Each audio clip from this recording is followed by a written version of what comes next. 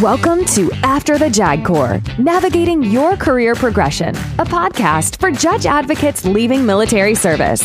After the JAG Corps assists officers transitioning from the military law practice by learning from individuals who have successfully embarked on new careers, providing insight on rewarding professional opportunities, job search strategies, resumes, the value of your military experience, and more.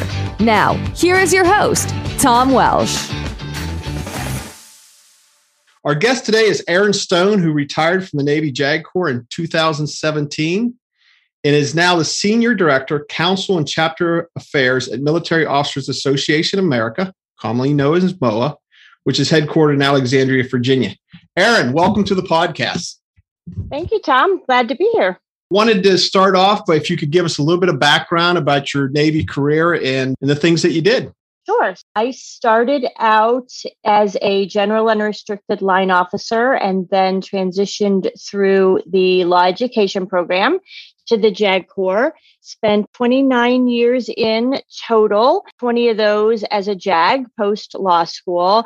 And I was not a military justice career track person, but really followed that career track, if you will. Got my LLM in litigation and dispute resolution, worked my way up through the NILSO and DSO channels, defense counsel, XO, CO, DSO, chief of staff, and then finished up my career as an SJA at the Naval Academy.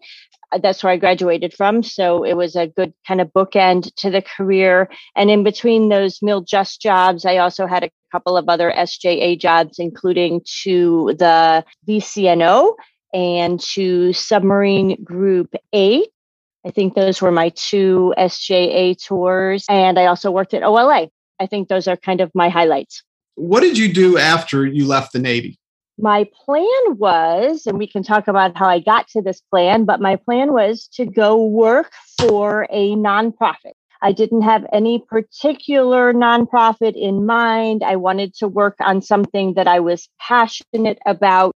I was actually thinking something like gender equality, mental health, something like that. But I knew I wanted to work in the nonprofit world.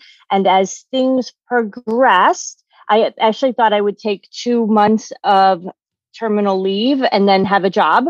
Turned into about 7 months of not having a job. And I was beginning to panic a little bit. So I did a little bit of consulting work. I did some volunteer board work. I did some volunteer work with an organization you may know as 4Block. And then eventually those things turned into an interview and a position at the Military Officers Association of America. I started out at MOA in the Transition Center, worked there for about a year as a director of engagement, helping people transition from their military career into their first civilian job and or look for career progression, even if they'd been out for quite a period of time. After about a year and a half there in the Transition Center, a position came open to be a director in our Council and Chapter Affairs. I did a lateral move over there, just looking for something a little bit different and perhaps more challenging. And then just earlier this year was promoted into the senior director position in the same division. You left at 29 years, so you're getting close to timing out. Was that coinciding with the end of your tour at the Naval Academy? Yes, it was. I might have been able to extend. I didn't ask for that, but I was at 3 years at the academy. I knew that that was a pretty popular position. So one, I didn't want to tie it up, but two, I really felt like I was ready to go. The academy needed somebody new. I needed something new. I followed the advice of one of our former JAGs, Admiral McPherson, who said to me when I was doing an informational interview with him, he said, you know, people always say, leave the Navy when you stop having fun. He says, I don't believe in that. He says, I believe in leave the Navy before you stop having fun. And I thought that was great advice. So it seemed like 29 years was right about the place to go. 7 months, that was including both terminal leave and after your retirement kicked in. Yes, exactly. So I was starting to panic a little bit. People kept saying, "Oh, your resume is great. You're not going to have any problem finding a job." At about the 7-month mark, I'm thinking, okay, why is my phone not ringing? When did you really start in earnest looking for work? I will say leading up to even before I went to the academy, I had taken the TAP class twice, I think, even before I got to the academy, towards the end of my CO tour, towards the end of my chief of staff tour, because I wanted to keep my eyes open and I wanted to be prepared.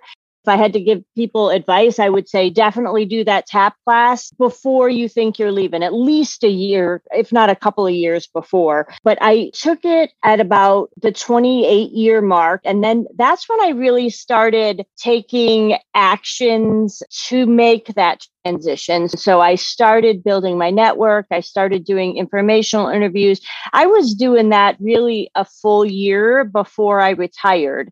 And I know you can't look for jobs that far in advance because people don't have jobs that far in advance. You got to wait a little bit closer. So I would say I just continued that same activity through those 2 months. And then I really started, okay, now I need to apply for some jobs and I need to start taking more aggressive steps towards getting a position. Did your eventual employment with 4Block, was it through a job application or was it through a network? No, so 4Block was actually a volunteer position, and that was through another volunteer position. One of the jobs that I had applied for very early on was as an executive director of a smaller nonprofit that worked with military members. And I did not get that job. I got very close, but didn't get the job. Instead, they offered me a position on the board. And I thought, well, you know what? That'll be a good thing to build my resume. I'm not working right now, so I might as well learn something about being in the nonprofit world as opposed to just thinking I know what it's like or researching it. I ended up being on this nonprofit board, serves wounded warriors. They wanted to hold a 4Block class for our clients. They asked, would you like to help with this course? You can facilitate the course specifically for these wounded warriors who are our clients. That seemed like a great opportunity since I had just done it myself and I got to know the 4Block people and I co-facilitated the class with one of the 4Block facilitators. It was networking and job interviews itself. It was just taking an opportunity as it presented itself. What skills or what attributes do you think is most helpful to you in getting to where you are now that doesn't necessarily come through on a resume? I would say the people skills, the leadership skills. As a JAG in particular, I would say no matter what your area of practice has been, all JAGs are skilled in written and oral communications, and that's going to be valuable no matter where you're going. In every position I've held, I have written sort of educational or persuasive pieces for other parts of the organization. So if we're trying to do something in particular, I will take a look and give my edits to particular written communications. That's a huge piece of it. I think that everybody has the leadership and the ability to just be assertive, I think is very helpful, not just in advocating for yourself to get the position. That certainly helps, but people really value the military officer's ability to be straightforward and give a straightforward answer, not just the answer that you think that person wants to hear, but really being able to present an opinion and explain why that's the opinion.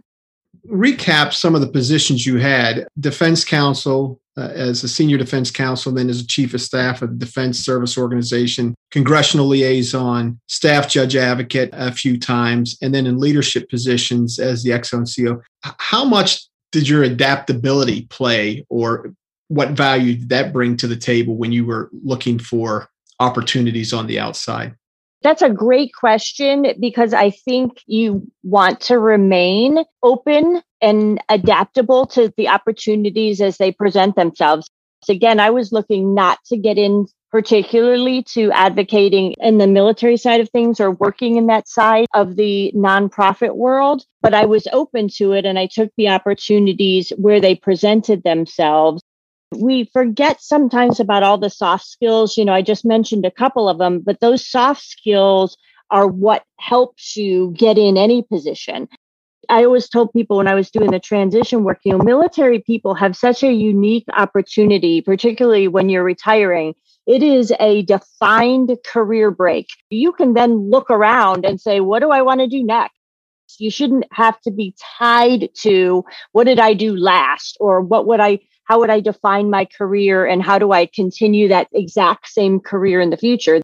This is the opportunity of a lifetime to say, I liked practicing law, but maybe I'd like to do something different.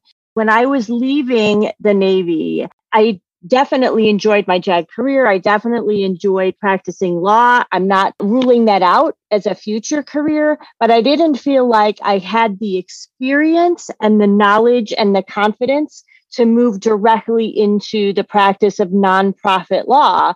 So I was open to getting into this position at MOA that had nothing to do with law. And I found opportunities. What I'm doing now with councils and chapters, some issues arise, some legal issues arise. So I get to work pretty closely with our general counsel. I feel like now I would have the confidence to move into that kind of role if I felt like I wanted to at some point. So I think just that being open and that being flexible. The double-edged sword, I guess, is that you have to make sure that when you're talking about your career, you don't emphasize too much that you bounced around a lot, because then it's difficult for a employer to figure out exactly what it is that you do. You want to be able to define for them in a way that makes sense for the job they're looking to fill, how your skills fit that particular job. The beauty of it is you can define your skills and you can package them to fit just about any job that's out there, I would tell you, that you're interested in because you have that varied background. The word that stood out in that whole answer is confidence. Think about a career where you put in for these challenging jobs like the Naval Academy, high-vis superintendent's office. It's a challenge, but I do it. And yet when we come to looking on the outside, all of a sudden we're like, oh boy, I just don't know if I have it. We're really talking about confidence here, aren't we? Absolutely. So what advice would you give to someone who's transitioning now? Is there anything particular you tell them, or to turn it around another way, is there anything you would have done differently? Yes. To combine those two things, I would say what I would have done differently would have been to take some time to unplug and completely just focus on what it is that I wanted to do.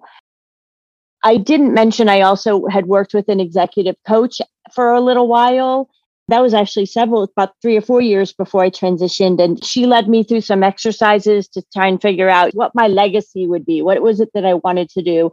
And that was helpful. It made me start thinking about it. But I always was doing that kind of work in conjunction with my day job. And I will tell you, this sounds really cliche and bizarre, but I guess I had been out for about 4 months. And I didn't have a job yet. And an opportunity came up to go on a 1-week trek with Outward Bound to do an Appalachian Trail hike. It was with 5 veterans and 2 leaders. The whole focus was on you. No cell phones, no electronics, no nothing, just talking about you and where your life has been and where it's going. It was just a week. But when I went into that 1-week opportunity, I was sure I wanted to go be an executive director somewhere. As we talked about it through the week, this light bulb came up over my head and said, why? Why do you want to be in charge of something? The answer to myself was, well, obviously that's what I do. I've been a department head and an XO and a CEO, and that's the next step. And then I thought, no, I want to have a quality of life. I want to enjoy my job. I don't want to have an immense amount of pressure. I want to flip my priorities. Work isn't going to be number one anymore.